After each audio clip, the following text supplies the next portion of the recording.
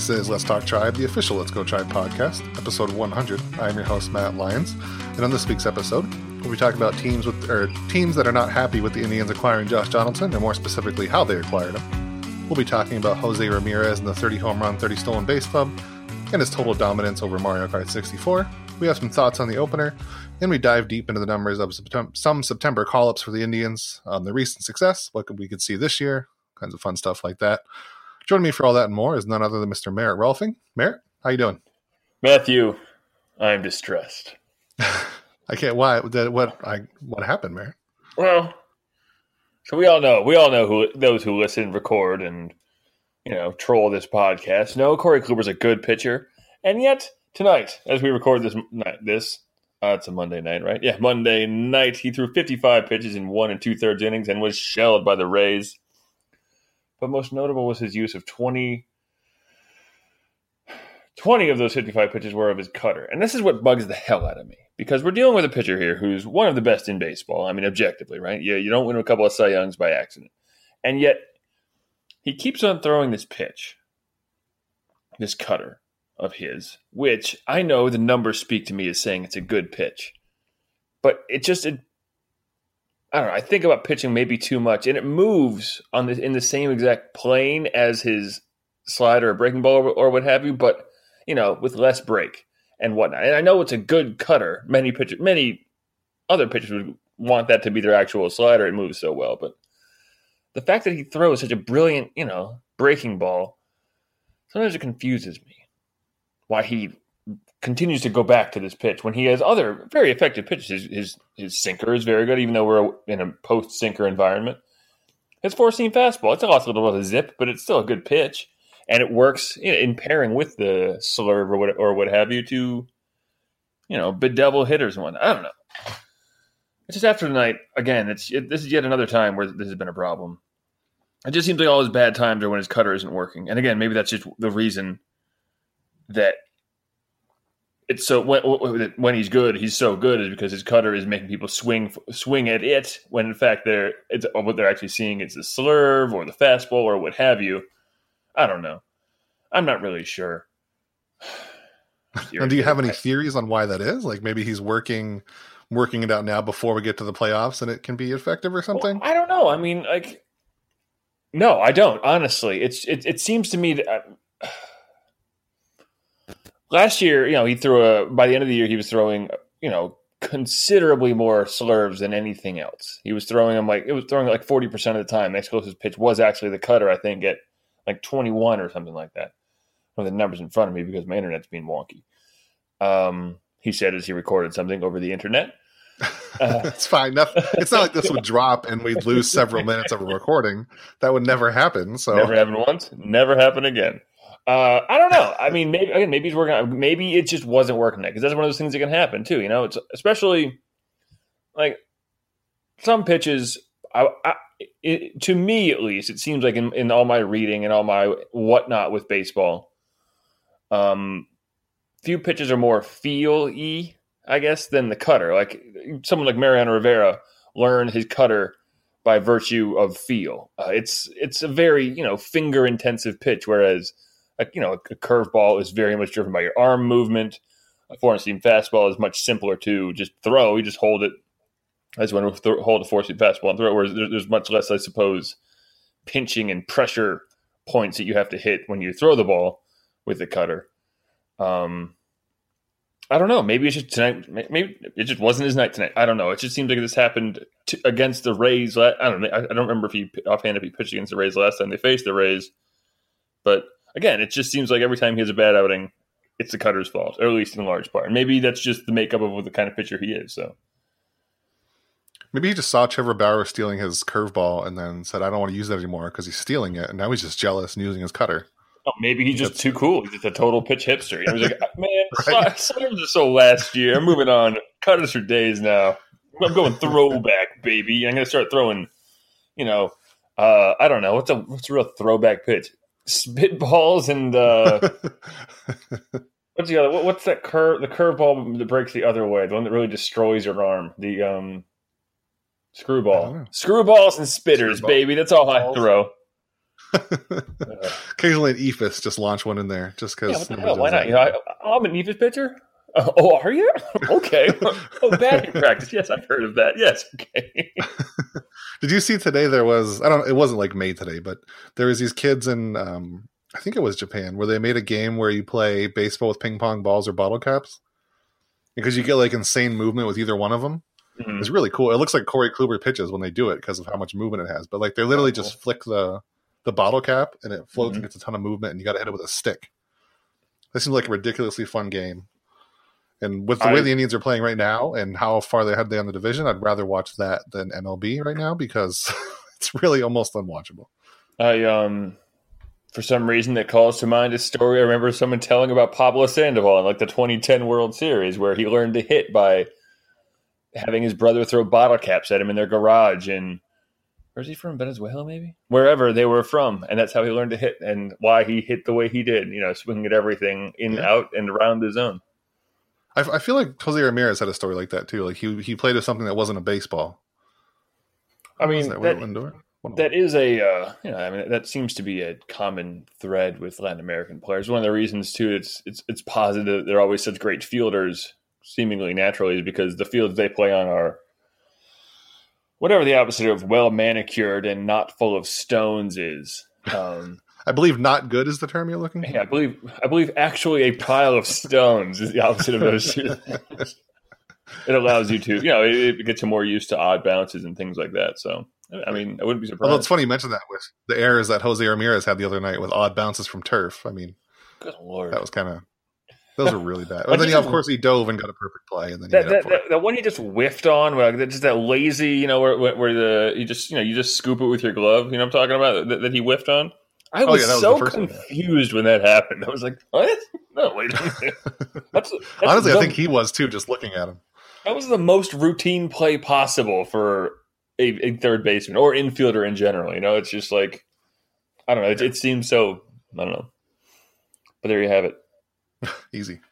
So I don't know if you heard, but the Indians, they traded for somebody named Josh Donaldson. I think some podcast talked about it quite a bit last week. I don't remember if he was about this or not, but whatever. But so Ken Rosenthal the other day, I think it was just yesterday, Sunday, he had an article out that there were several teams who were upset with how the trade went about and what happened surrounding it. So the gist of it was the Yankees and Red Sox. They called specifically to voice displeasure about the move. Astros, the way that Ken Rosenthal put it, just wanted clarification and they were satisfied. Right, yeah. Sorry. We wanted him because the Yankees were trying to get him too, like right towards the end. The Astros probably didn't actually want him. They were just, I don't know what they were doing, but the Yankees and Red Sox reportedly at least were trying to get him to varying degrees, but they didn't. The Indians got him, of course, the last second. And their complaint centers around the fact that in order to be on the waiver wire and have a trade, you have to be what's called certified healthy, which means you get pulled up the disabled list, you can do the trade, and then you have to play on the other team. I don't think there's any limit like when you have to play.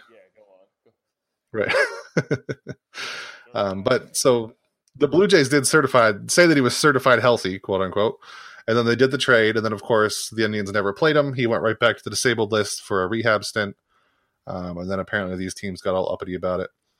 I think Donaldson had the most. If anybody has, a right to be upset about the trade, it might almost be Donaldson because he was saying the whole time he didn't think he was healthy. Whether that's because he actually isn't healthy or he just didn't want to play and injure his hamstring for nothing before he hits free agency, we don't know. But reportedly, when the Indians made the trade with the Blue Jays, MLB allowed them to talk to Donaldson right after the agreement was made before it was like finalized, just to make sure he'd actually play for him and they could set out a quick layout of a plan. And then I guess he must have been happy with it because the Indians went through with it. They sent over a player to be named later, who we know now is going to be Julian Merriweather. And then, of course, Donaldson got over. He still hasn't played. He's going to debut tomorrow, we just learned. Chris Antonetti, he did an interview with The Athletic with Zach Meisel. He's going to play tomorrow. Jose Ramirez is going to Tuesday when you probably hear this. Yeah, probably tonight, yeah. And Jose Ramirez is going to move to second. Jason Kipnis to center field. And then they're going to stay there because Donaldson isn't going to play every day. But he's going to – the other two don't want to move. I think it's mainly Jose doesn't want to move back and forth. So he's going to stay at second, and then Kipnis is going to float center field. I don't know where else. But tomorrow we're going to start seeing the playoff Indians, what they're basically going to look like. You know what this means, don't you? What's that? You know what this means, don't you? It doesn't. I want it to, but it doesn't. It's Eric Gonzalez is going to be the third baseman. Son of a bitch. We need a wager before the next podcast, which is going to be 2 weeks because somebody's just leaving. Hey, I hate this country. How many I'm tired of this. How many starts is Yandy Diaz going to get at third base between now and in 2 weeks? I'm going to go 0. I'm saying he doesn't get a single start. 5? Yeah. After they don't play him like at all, you're just saying, screw it, stick him out there. He's now our third baseman.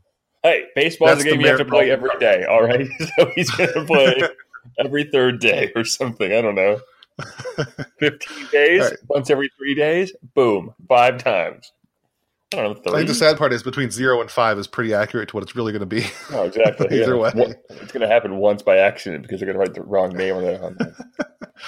He meant to write Gonzalez and just wrote Diaz. It's basically, the letters are right next to each other. I make that mistake constantly whenever I write. I don't know. But what do you think about all these teams that are upset and giving big old pouty faces to Major League Baseball about how the Indians got Donaldson? I also like that Chris Antonetti basically said deal with it. He was in the interview with Zach Mizell. He said like we did nothing that any other team wasn't trying to do. So it's not like they had some sneaky plan they were doing. Literally, the Yankees and probably the Red Sox were doing the exact same thing. And, I've seen comments like, oh, they outsmarted the other teams. I don't think they did. They were just before them on the waiver wire line, quite honestly. Like, it's just... I think he went all the way through the waiver wire, right? No, I mean, he wouldn't have ended up on the Indians if he had gone all the way through, though. Because it's whoever claims you first. Well, no, if you go all the way through, and then you can trade to anybody. But I'm pretty sure he cleared waivers. Did he? Oh, I thought the Indians claimed him off waivers. Oh, okay. No, because the Yankees and Red Sox could have stopped it then, but he cleared waivers, and then they were negotiating with a bunch of people. Oh, well, and then double they can shut up. What the heck? Right? Listen, baseball. I don't know. It's that nothing's always done on the up and up, and yeah, maybe he was secret injured, or maybe he did get injured on the plane when maybe he fell off some stairs, or maybe they have better doctors in Cleveland, or who cares? What a stupid thing to complain about for two teams that have way more wins than both it wasn't going to help the Yankees win the division. They're still going to be going to the wild card game. The Red Sox are still going to win 105 games. The Yankees still don't even need a third baseman. They have isn't Andujar a good player? Like, let's just playing second base for them or third base for them, right? Yeah. I don't know. It all seems like it's just a bunch of guys complaining because they didn't get to do the thing that they wanted to do, which is just, I don't know. It seems like sour grapes to me, and I think it's very silly. Yeah, Andujar's a very good player. Like, come on. He's right now he'd be the third best hitter on the Indians. So, I mean, what was the point? What's the point of you complaining is my real question. Cause it's not like it's going to solve anything. Is MLB going to avoid the trade because of that?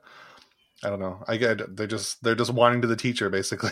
So if anybody has the right to complain about it, it's almost Donaldson or the MLBPA, because Donaldson, I mean, as we learned from him talking to the Indians after the trade and what Zach Mizell said in his piece, is he didn't feel he was healthy enough to play, which again, it might be that he wasn't actually healthy or he just didn't want to, but the Blue Jays found he was healthy and traded. If there is any precedent to be set, it should be that a player can't just be yanked off the disabled list and traded just because he isn't healthy, but I can almost promise you that's not why the Yankees and Red Sox are upset about this trade.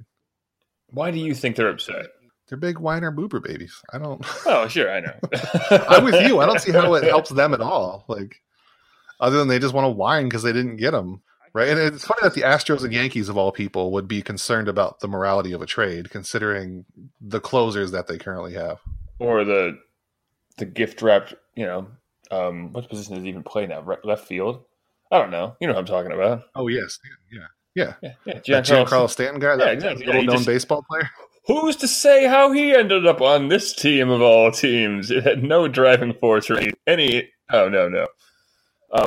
No, I don't know. It's like I said, sour grapes, and they don't want another contender to get better. And I think if he was going to help any team the most, it was probably going to be the Indians, because the Indians probably have the worst offense of any of the contenders going into the playoffs right now.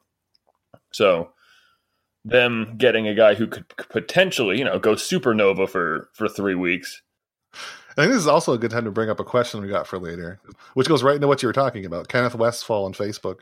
He wanted to know, do we need Donaldson to play like his 2015 self or just reliable power bat to be successful in the postseason? So I don't think they need to like have him. Does he need to go supernova for 3 weeks? Or, I mean, they really just need like one or two hits. We've talked about this before. They don't need, because an MVP is made over multiple seasons. They just need a couple really important hits from a guy who can be an MVP. I think what they could use is a hot streak from someone and consistent on base ability from multiple people. Like, right? Like that's really how you build a championship in October. If he can just get on base a lot and then, hit a home run, hit one home run per round and get on base a bunch through walks, singles, what have you.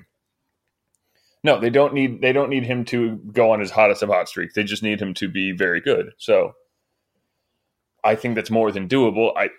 If he turns into his best self, he's the best hitter on the Indians. If he turns into a very good player, then he's the third best hitter on the Indians. But the worst case scenario, he's an insurance policy for some of these other great hitters, not being as good as they could be, or some of the acquisitions of the last year or two being still, positive offensive contributors, but at the same time, just not what was expected, I suppose. Talking about, Yonder and Encarnacion right now.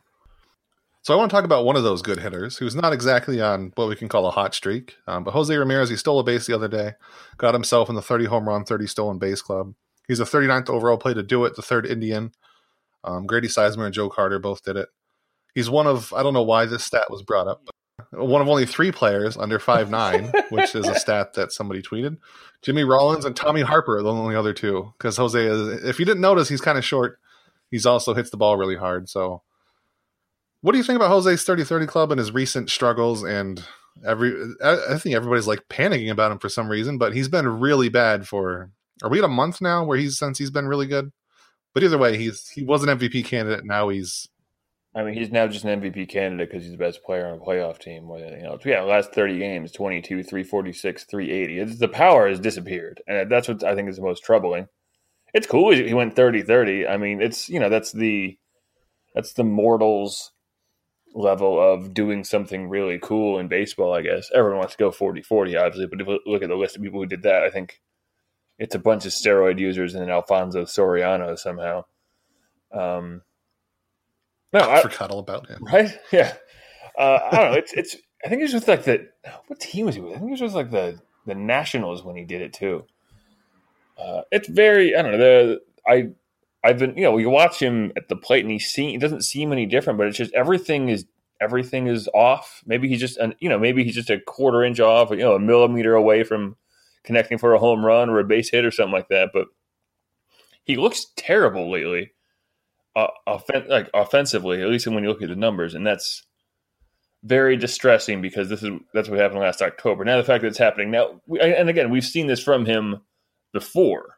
Right, we've seen him just go on just struggle for a while, go on extended cold streaks that are followed up with an extended, hot as fire streak. I think back to, I think it was last year in June, I want to say something like that, where he hit like 500 for the month or something like that, and just went from being a very good player to people talking about him as like, again, an MVP candidate. So. I'm not like worried yet, but at the same time, you're just kind of like, I wish you'd be good again, because it's when the season doesn't really have any drama. The things you root for are, just good players doing well, and he's not doing that right now. Yeah, last year in June, he had a 1066 OPS. September, he had 1324. After August, it was a 686 OPS. So actually, last August was basically what he's doing this September, and then. It'd be really nice if September turned into this year's October. Although never mind, it was only one game. So maybe we can hope for that. Who's to say? Maybe he just shifted everything 1 month, and that would be perfectly fine. Yeah, I don't know if it's always as simple as he's just trying to hit a home run. That's what everybody likes to say, but maybe it's just kind of that. It seems like teams are shifting on him so much now. They're throwing way fewer fastballs to him. And do you want to take a guess at the last time he homered, if you don't already know? Well, he has 4 home runs the last month. Well, and I want to say he probably... Oh, wait, last month. I forgot when we were, yeah. the last 30 days. And he hit like 3 of them over the course of 3 days. So I want to say it was like August like 19th or something like that. 17th. You're a little too optimistic. 17th. That was a long time ago. Okay. It was against the Orioles. So, I mean, he's been so bad since then. Like, he's still walking a little bit, but he's striking out more. He's not hitting home runs. It's, I don't know. Concerning, I guess, right? Unless we're just going to assume that he can flip a switch and not be bored in the playoffs or something weird. But I mean, honestly, maybe he's tired. I mean, baseball is a long ass season, and he plays a very, a demanding. And now he's moving to a more demanding position, no less. So maybe it would behoove the Indians to give him a break. An extended couple of days off, let him rest and recuperate, and I don't know. Just put him on the DL for 10 days to really freak everyone out. I feel like multiple players could use a break like that, but Tito seems to have his thing where he won't give him a break unless they come ask, which is really weird. But I seem to remember him saying that one time in a post-game conference. I mean, and that makes sense. But yeah, that's the thing. Like, I know you're a player's manager, but at the same time, you have to, you're trying to manage for the long season, not just right now. So you got to give him a break. Let him take a couple of days. I don't know. Tell him no because we're trying to win a championship. Not, yeah, sure, whatever. Do whatever you want, man. So I don't know. And the last thing I want to see is people tying his struggles to his Mario Kart playing, because that's like my favorite thing to come out of this season. The fact that that's stupid. I haven't even seen that. Is that a thing? No, but come on. The way people are going to see that, and then his struggles. So he's playing too much Mario Kart because he's not staying, or what do they say? He's not sticking to baseball. He's doing other things besides playing baseball. It's going to happen. I want to play this game of Mario Kart too. I'm really good at Mario Kart. I like that by the sounds of it. Like, he's legit good. He's not like, when you hear athletes play video games, usually they're just sort of generally good. But by Zach Meisel's post, it sounds like he's actually like really good at Mario Kart, which is neat. Oh, whatever, I'm probably better. And they have a whole, I don't know if you saw it, but they have a whole arcade set up for it. It's really cool looking. I wonder which one they play. 64. 64. Oh, yeah. Really? They play 64? Yeah. Damn. The best Mario Kart. Well, I guess 8 is probably my favorite, and then it's 64. No, Double Dash is the best one. God, Jason Lukart said that too. Well, he's right. First of all, the GameCube controller, I think, is a controller par excellence. It had that weird yellow control stick that no one ever used. I love that. It felt good in the hands. It wasn't too big. It wasn't too small. No, that button, the perfect control. A giant A button, a little B, and then the X and Y on the edges. That is the best. It was perfect. Right. It was, and again, the weird C or whatever the hell that thing was. the yellow control stick no one ever used. The big wonky things on the top that literally PlayStation just copied when they developed the DualShock, whatever they have now, with the too large and the L and R2 buttons being bigger than the L and R1 button being small. Was the GameCube really the first to do that? Yeah, it was. I guess so. Yeah, it was Xbox. That's right. Xbox had the triggers. Yeah, didn't the original Xbox had the big trigger? It had legit triggers. That was a great controller as well. Now the only issue with that one was the original, a huge controller. The Duke. Yeah. Yeah. The only problem with that was how hard it was to reach up to the other shoulder button. Now, didn't Xbox have like the black and white buttons at first, and then eventually shift to shoulder buttons just on the original Xbox? Or am I imagining that? I thought they did. It had black and white buttons, but maybe didn't it also have? It had triggers. What do those buttons do in Halo? It had 2 triggers. You're right, and then it did have the black and the white buttons. I thought eventually the black and white moved to bumpers, but maybe that wasn't until the 360. I think you're right, because when they came up with the Xbox S controller. Yeah. Oh, that little thing. I was a Duke loyalist to the very end. Anyway. Hell yeah, man. That thing ruled. I mean, and people would like mod them out with like backlighting the center thing. Oh, man, that thing ruled. I love that controller. Oh, I do miss like console modding. That was the height of it, was the original Xbox. And 360 a little bit, but because it was so huge. And inside was just nothing. It was empty. You just put all the chips you want in there and get free games from MechAssault. Yeah. It's fine. It's great. So getting back to Jose Ramirez. MechAssault in a while. If he, well, that's the thing you use. Now that was for if you did a software hack, you could get free games from it. I don't remember how it worked, but that's how you could patch the software onto it. Anyway, Jose Ramirez. So I was thinking about before his recent downfall. I'm not going to call it downfall yet, but ungreat season. His hideous fade into nothingness, his descent into anonymity. Well, when I saw Grady Sizemore the come end up of his career for another player who went 30-30, I started thinking about like 3 season stretches because Grady Sizemore was great for those 3 seasons. And you look at Jose Ramirez, like he's almost already better. If he can recover this year and finish out strong and then have a really good 2019, that's like one of the best 3-year spans, right? Because I tried to do some like really quick math. I can't think of any way other than just to manually look it up. But I think Joe Jackson had the most WAR over a 3-year stretch from 1911 to 1913 at 25.9. And then Jose Ramirez right now is at 14.4. So if he has another decent to really good season next year, then he's going to be really close to that. Like he's at least the best of this century, and he's probably better than most of the 90s Indians over a 3-year stretch. I mean, if he can do it over a full career, that's another story. But just a short burst of being really good, he has a chance to be like one of the best Indians at all time of that. No, definitely. I mean, and that's one of the unheralded things about because what he's at 7.5 right now. I think he'll probably sneak into 8 right now. He was at 6 and change last year, and he was like a 4.5, 5-win player in 2016, something like that, right? Yeah. So even if he falls off a cliff, he's still got that 4.5. Isn't too bad. No, exactly. Yeah, and yeah, Grady Sizemore really only did ever have those 3 good years. I don't know. I think everything. I want to write about Jose Ramirez so much more because he's so amazing, but it's hard to find new things to write about him because I've already written about him so many times. But no, everything he does is absolutely amazing. And yeah, even right now, he's just very bad, but there's no expectation that this will continue. In fact, the expectation should be he's going to only get better. I mean, he's only 25 years old. His peak isn't for 2 more years. So, and don't forget the Indians have him through like his prime, most of it.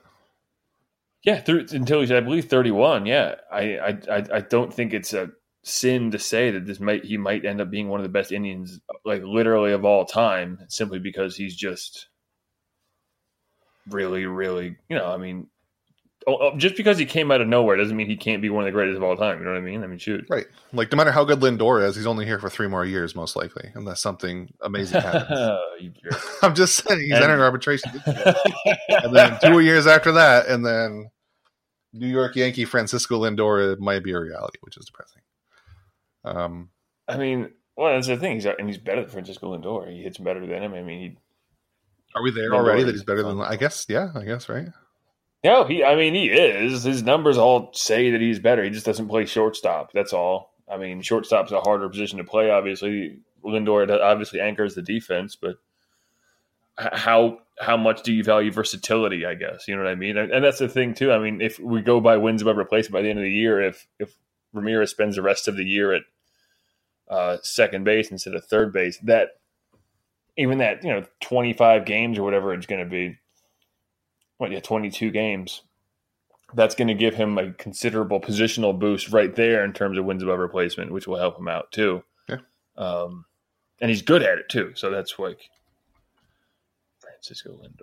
I'm just searching his now. Yeah, and it's so sad I think he's going to leave. He's what? He's going to leave. Oh, did I make you sad in the middle of the podcast?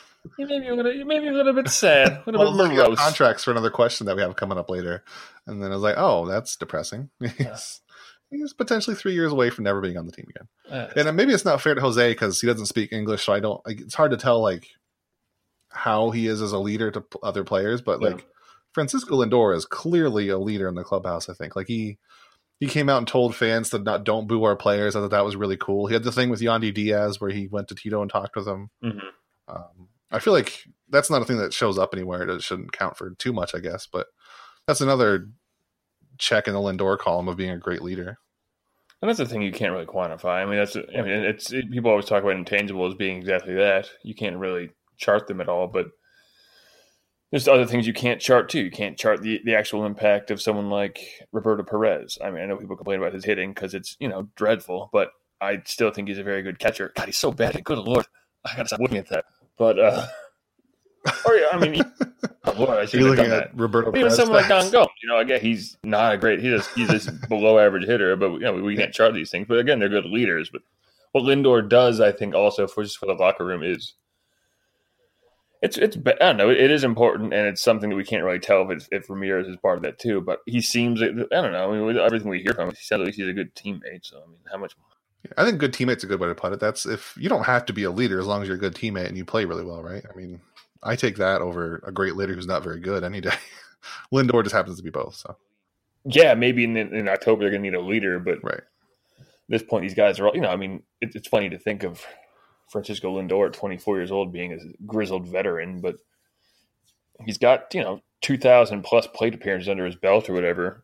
And they have that entire pitching staff, and they have guys like Encarnacion, and people like that too, just to be leaders. So, to be kicking the pants type of guys, and I'm sure Tito can be like that too. So Merritt, I know you looked into September call-up things, which is something that happened recently because it is September, and some people seem to have a lot of mixed feelings on September call-ups and how they work and if they should even be here. So what'd you find on the Indians' recent September call-ups and what we might be able to expect this going was all forward? Driven by seeing Brandon Barnes hit a home run the other day. And I thought to myself, Brandon Barnes, who's that? Oh, I forgot about that. I looked at him, I was like, oh, he's 32 years old. I was like, oh, never mind then. So I moved on with my day. Before we get into real talk, he looks like a Walmart brand Josh Donaldson because he's got like the same hair and he's just like older. Maybe not. He's just older Josh Donaldson. He's slightly older Josh Donaldson. He's not even much older than Josh Donaldson. He looks like a way. I think he might be younger than Josh Donaldson, but he looks like a way older Josh Donaldson.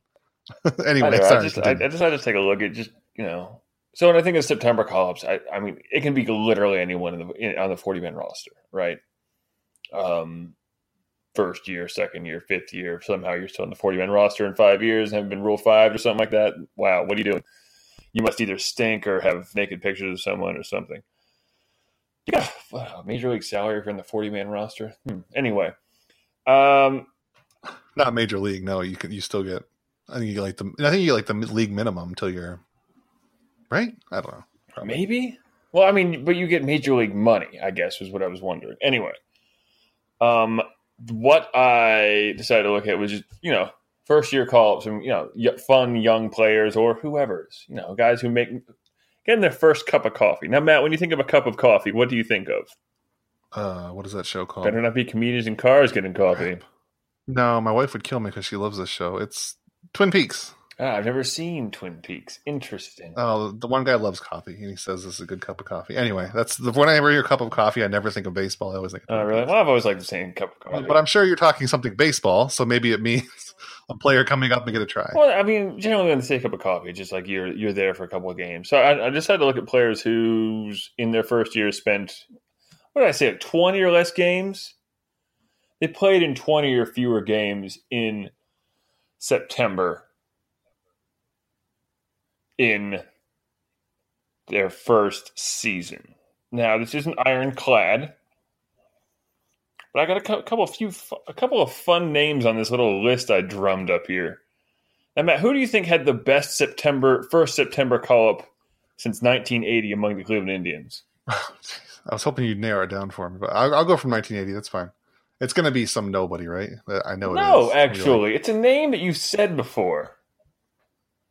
Wow, that really not on the podcast necessarily, but I'm sure you've said this man's name. I'll tell you this one. It's a man. So there you go. Manny Ramirez? Wrong. It's Brian Giles. He played what was it? How many? He put up a 1444 OPS, but it was only in 9 plate appearances. He went 5 for 9 with a home run, a couple RBIs, and struck out once. Which really kind of, gave us a hint to the really, really good career that Brian Giles had when you think about it. Not with the Indians. Well, I know, but just one of the many, many, many, many players they could not find room for in that mid-90s team. Because, again, career 902 OPS, yeah, steroid era and all that stuff, but still, I mean, even in 1999, 2000, he's putting a 157 OPS plus up for Pittsburgh. So that's pretty impressive to me, I think. All right, but who do you think is number 2 in OPS in their first September call-up since 1980? Brandon Barnes. You didn't give me a minimum at bat. All right, this is minimum. It's 20 games or less is what it is. Well, try and guess one of the top 5 by OPS since 1980. Since 1980. I'll give you Jose Ramirez. Ooh, nice. There you go. So, there we go. Look at that. Third. Manny Ramirez. No, it doesn't even show up here. I don't think. I don't think he was a September I don't call-up. think he was ever a September call-up. No. Turns out he was. I'm at the point where I'm picking random players. So Yandy Diaz. No, never a September call-up. Not Once September again. call. No, the I don't top know, five are Giles, Sizemore, Ramirez, Ward, and Dave Clark in that order. Just about to say that. All of those in that order. Now, I forgot Sizemore was a September call. in 2004, 306, 393, 551. Pretty concise line he put there that kind of gives a hint to what kind of player he'd be down the line. 6 walks, 12 strikeouts, hit a pair of home runs, stole a base in 13 games. I mean, that's basically the player that Grady became, in a very small sense. I think it was Jose Ramirez, though. He went 333, 429, 500 in 15 games, 14 plate appearances, hit a triple, was caught stealing, walked twice, and struck out twice. I don't know. I was trying to find some kind of trend here in terms of, can you glean anything at all from a September call-up? And the answer is probably no, huh? No, I wouldn't think so. It's really similar to spring training numbers, right? I mean, in many times it is. But, like Dave Clark, 276, 348, 448, pretty good player. Jerry Willard, never heard of him because he played for the early to mid-'80s Indians and was probably pretty bad. Yep. Anyway. Just to guess at that one. Click on his profile. Very bad. Victor Martinez, though, he had 281, 333, 406. Whole bunch of hits. He had 9 hits and 32 at bats. So Jason Kipnis, again, 265, 320, 412, which is really basically Kipnis's career batting line. Not much you can glean from these things. I just thought it was neat just to see some names on here. Dave Roberts is on there, 178, 240, 244 in 18 games. Sort of by plate. Coco Crisp, though, 271, 333, 400. He had the most plate appearances of any September call-up of the Indians since 1980. Came up in 2002. Is this true? This can't be right. He must have played more than that. He played 32 games in 2002. So he had a couple games in August as well. He's pretty effective. He was Coco Crisp. He played like Coco Crisp played for that September. I didn't really have anything beyond that. I just thought it was kind of neat to see some of these names and just kind of see how guys perform when they get the first hint of, baseball, pro baseball, top level baseball. It's Greg Allen got a start there last year. We saw Francisco Mejia there. Yeah, that was neat. That's the neatest thing for me is seeing like top prospects who might not make it and just Bradley Zimmer. I don't get what the Blue Jays are doing, not bringing like. Oh, I mean, you get it. Well, I get what they're doing, but it'd be so good to like just get them up and even leave them on the bench if you don't want them to play. Just let them be around a clubhouse for a while for nothing. I guess I don't know. I mean, how much value does that actually have? I don't know. Of course, what else is he going to be doing? Hanging out, doing nothing. Yeah, right. Here's some fun names I've forgotten. Remember Ben Broussard? Do I? Why does that sound familiar? No, because he was he was a pretty nice utility guy. He was kicking around. He was on the 06 Indians, traded to Seattle in 06. Here's a name. Oh, he had a sweet goatee. He had another name. Soul Pat. Yeah, that's what he has now. Reggie Jefferson, not quite Reggie Jackson, not quite George Jefferson, but still a baseball player. Boy, he really made a lot of good decisions. He's on Cleveland until 1993. Then went to Seattle and then Boston and left there in 2000. So he really saw a lot of not quite there yet. He was the 90s Sin Choo Choo, basically. Yeah, good for him. So close to being on great teams. Without the talent. Cord Phelps, another fun name. Sean I remember Casey. Cord Phelps. Hell yeah, dude. Cord Phelps was supposed to be a star because of that name alone. Damn. I haven't thought about Sean Casey in a while. Yeah, that's. Oh, I was thinking Casey Blake. I was going to say he's the one who got us Carlos Santana, but that was Casey Blake. Nah, Sean Casey just played 6 games for the Indians in '97 before ending up on the Reds the next year, and was actually pretty effective for a couple of years there. Good for him. Good for old Sean Casey. Anyway, that's all I got. I just thought it was kind of neat. There's Francisco Mejia, the aforementioned Giles. 27 players played between 3 and 20 games in their first year for the Indians since 1980. Yeah, it was kind of a convoluted, constructive number of games, but who cares? Whatever. I'm the one doing the stat research here, not you. So take that, listener. Like you said, it's interesting to know or just to see those names of players have been called up. So Monday night we got to see the Rays. They use what they call their opener once again, where it's basically they use their best. I would assume their best reliever, their closer, somebody to use up front. But a lot of Sergio Romo. He gets through the first three batters of the lineup, and then they use usually a long relief for a couple innings, and then sort of piece it together with bullpen arms from there. It's an idea that's been around for a little while, but this is the first year I think we're really seeing teams start to use it. And I'm feeling a little old man yelled at cloudy here because I don't like it. We talked about it before the show a little bit that I get it. It works. It helps. I'm not debating its usefulness and the idea that teams probably should be using it if they have to. But I don't like it, Merritt. I like starting pitchers and old-fashioned duels.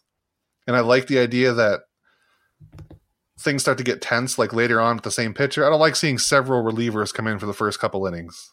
No, I mean, in that sense, I do agree with you. First of all, they're going to have to start reprinting the style of scorecard that people don't ever use anymore anyway. Quickly. But, I mean, I'll say this, and this is something I'm stealing from Kyle Boddy of Driveline Baseball. He said this on Twitter, that down the line, we're still going to – I mean, starting pitchers are never going to go away because sometimes having a guy face a lineup 2 or 3 times is more effective than going to a reliever to face 3 guys. Because you still only have a certain number of roster spots, you know what I mean? And you can't just burn guys. Like Sergio Romo can't start every game. In fact, he's only started 5. Ryan Stanek actually leads their, I guess call it the bullpen in starts with 25, along with 9 games finished. Very interesting stat line for Ryan Stanek. Yeah, I mean, and that's the thing. It's not always their best reliever. It was Diego Castillo as we record this evening. But again, he's thrown 100. The idea, I don't know. Guys like Corey Kluber are never going to go away, or basically what the Indians have going on here is never going to go away. But what the Indians have going on here is rare beyond compare, I suppose, right? So I don't know. You mean with all the starting pitchers? Sorry, you cut out. You mean with all the starting pitchers is rare that they have? Yes, exactly. I mean, the fact that they have 4 guys who are in the top 10 or 15 in ERA, and they're all good through 3 times. That's the thing. They can all go 7 innings. They can all go through the order 3 times. That's not a thing. That's normal. But that said, I mean, as hitters get better and better and better, and I think that's a thing that is slept on a little bit as we talk about the pitching getting so good. I mean, these hitters are so freaking good that they can hit. I mean, Jose Altuve is hitting like 340 or something like that. Or, Mookie Betts is killing the ball. And these guys are throwing nigh unhittable pitches. Like, someone on the Indians is going to get shelled in the postseason. You know what I mean? It's going to happen. Or Chris Davinsky is going to give up a bunch of runs. Or Clayton Kershaw has been terrible a bunch of games in the postseason career. These guys are amazing. And yet the hitters are getting better and better every single day. So I think that if pitchers of less note than basically Mike Clevenger down, I guess, is a talent level that I would pick and go from. And the fact that they still play, 162 games. It's never going to go, having a normal starting pitching is never going to go away. It's just there's going to be a certain stratification of it all.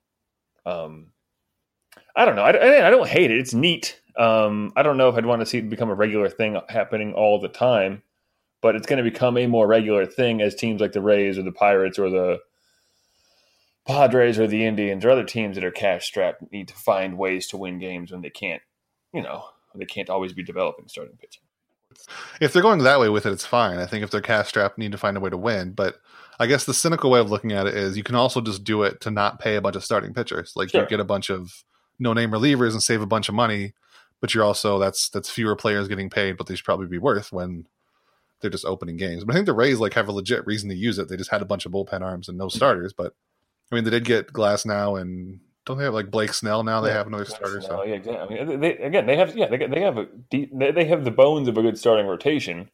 I mean, Tyler Glass now is not going to be an opener, but also too, be careful what you wish for, Pandora's box, et cetera, et cetera. If this becomes a thing, just like we're going to see, especially if he hadn't gotten hurt this year, Andrew Miller does not have that many saves, right? But he would have gotten a king's ransom this offseason. If guys all of a sudden demonstrate an ability to be a great opener, that's going to a smart agent is going to be able to leverage that into something more than a crappy middle relief contract. You know what I mean? Well, I mean, do you need like a great opener though? I guess it's not really proven yet because it's only been pretty good pitchers, but do you need just somebody who throws hard to get through the first couple batters, right? Because I guess there is oftentimes a good first inning, but it's usually like the starting pitchers get bad the last couple times through the order. So I would think like at the beginning of the game where the batters haven't seen any pitches yet and it's all still relatively new, that maybe you could sneak by with a bunch of average openers and not just paying an Andrew Miller a bunch of money to be your opener.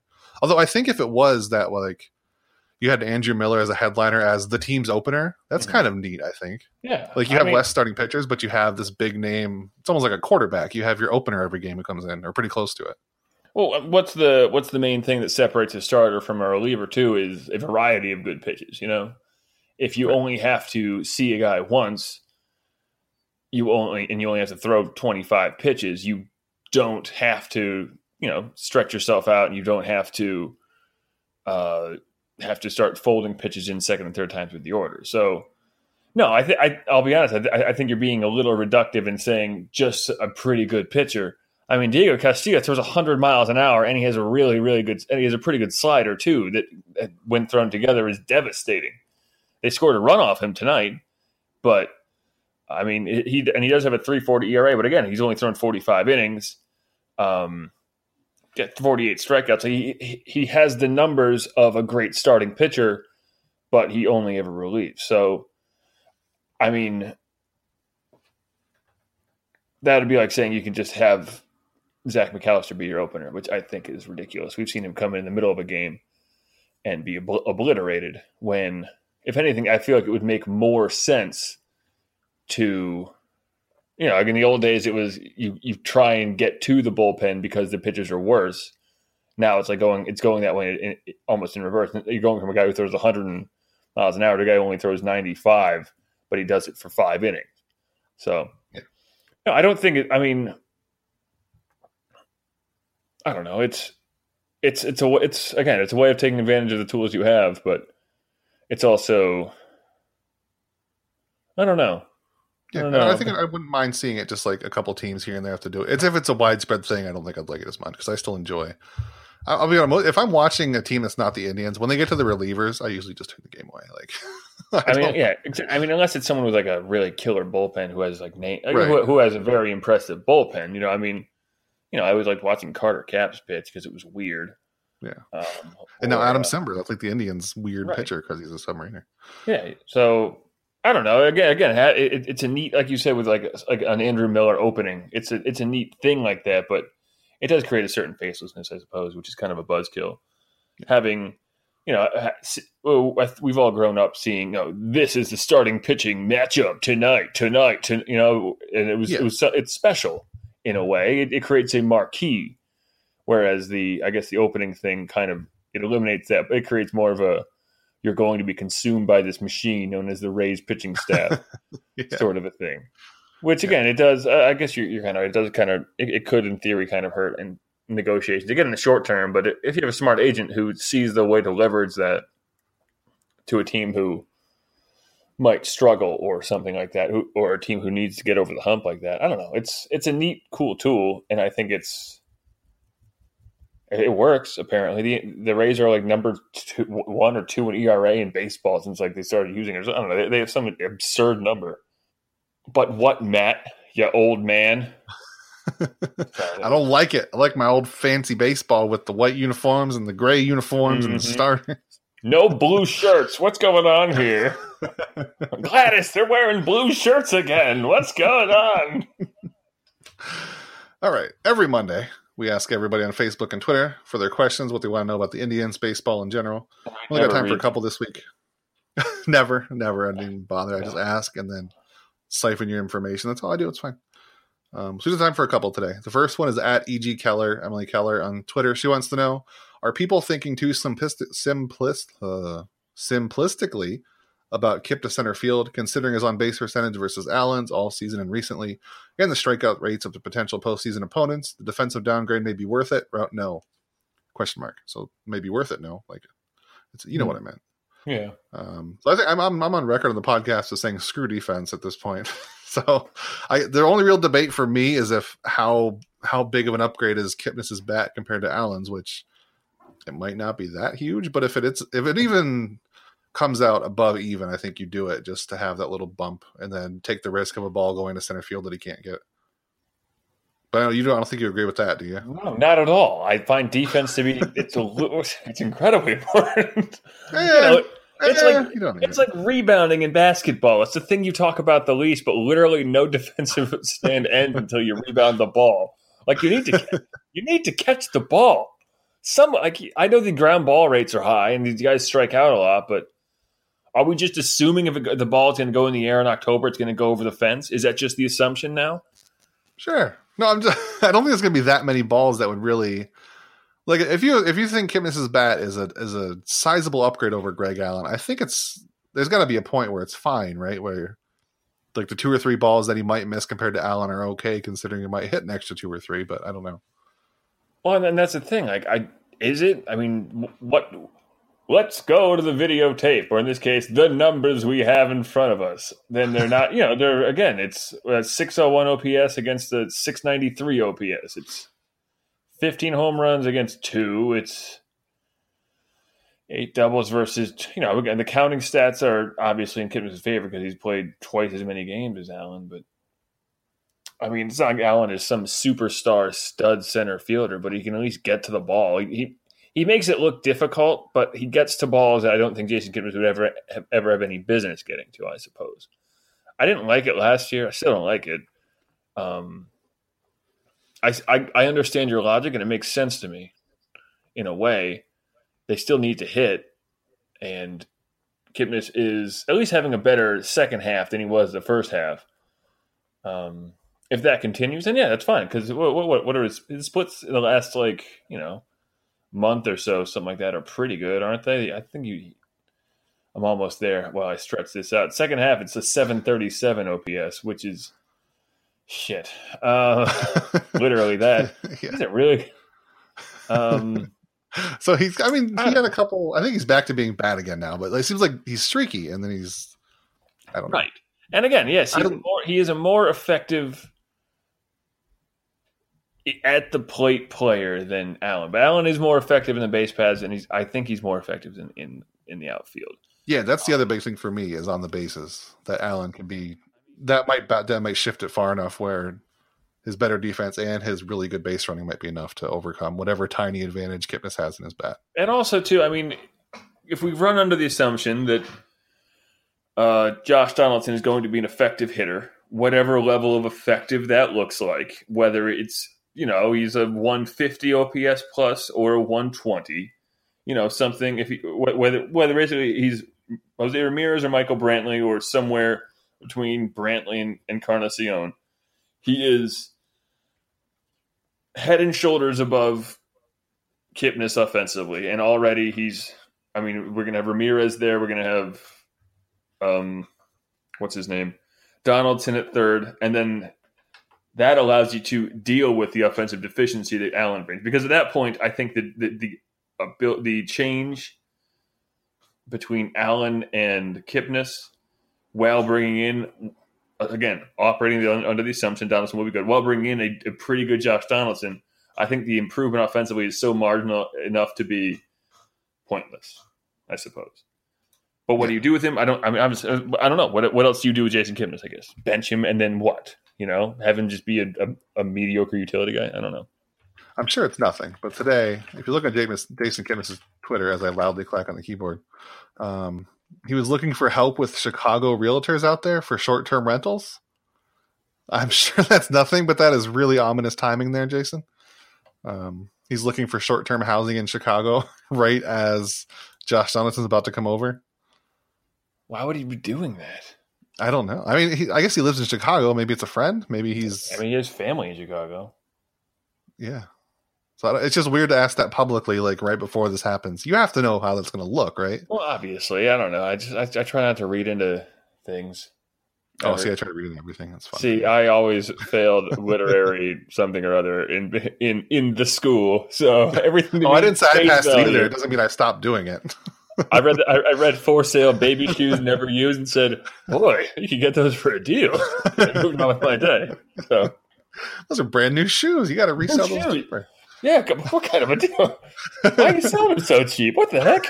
Why'd you buy them in the first place? What are you wait doing? a minute. What's it? I'm too many questions. I love the deal. Let me get this. Why are you so sad? Anyway. So our last question we'll do here. Zachary David on Facebook. I look all this up before. I just want to get it out just so he knows. What kind of bonus incentive pay do Kluber, Ramirez, and Lindor get if they win the Cy Young or MVP? So I looked these all up on, if you don't know, something called Spotrac. It has a great breakdown of contracts. Spot Track. Also, I used to think it was Sport Track. Oh, Spot Rack? Spot Track. No, Spotrac. I don't know. it's a collection of letters that don't make a word. So. Well, why is it? It's like sport contract, sort of. I don't know. Anyway, SPOTRAC. If you Google a player name and then Spotrac or Spotrac or Spotarac or whatever, you get usually comes up with their name. Their search engine sucks on their own site, but just search it like that. So Lindor, he obviously doesn't have anything. He's technically not on like a contract yet. He's still under arbitration. He will be. Francisco Lindor, you mean? Right. What did I say? Okay, just checking, just making sure we're talking about the same guy. Yeah, Lindor. So, because remember, he's going to be gone in 3 years after he's done with arbitration. Never signs a long-term extension. Asshole. What? I didn't say that. So there's no incentives for him right now. By the way, this year he made like $620,000. That's all he made. So next year he's going to start getting paid, and that'll escalate every year. Corey Kluber has what are called Cy Young escalators, basically changes to the contract. If he wins the Cy Young, not till 2021 though, which is weird.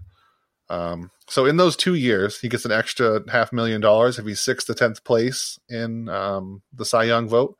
That's pretty good. $750,000 if he's 4th to 5th, $1 million for 2nd to 3rd, and $2 million for 1st.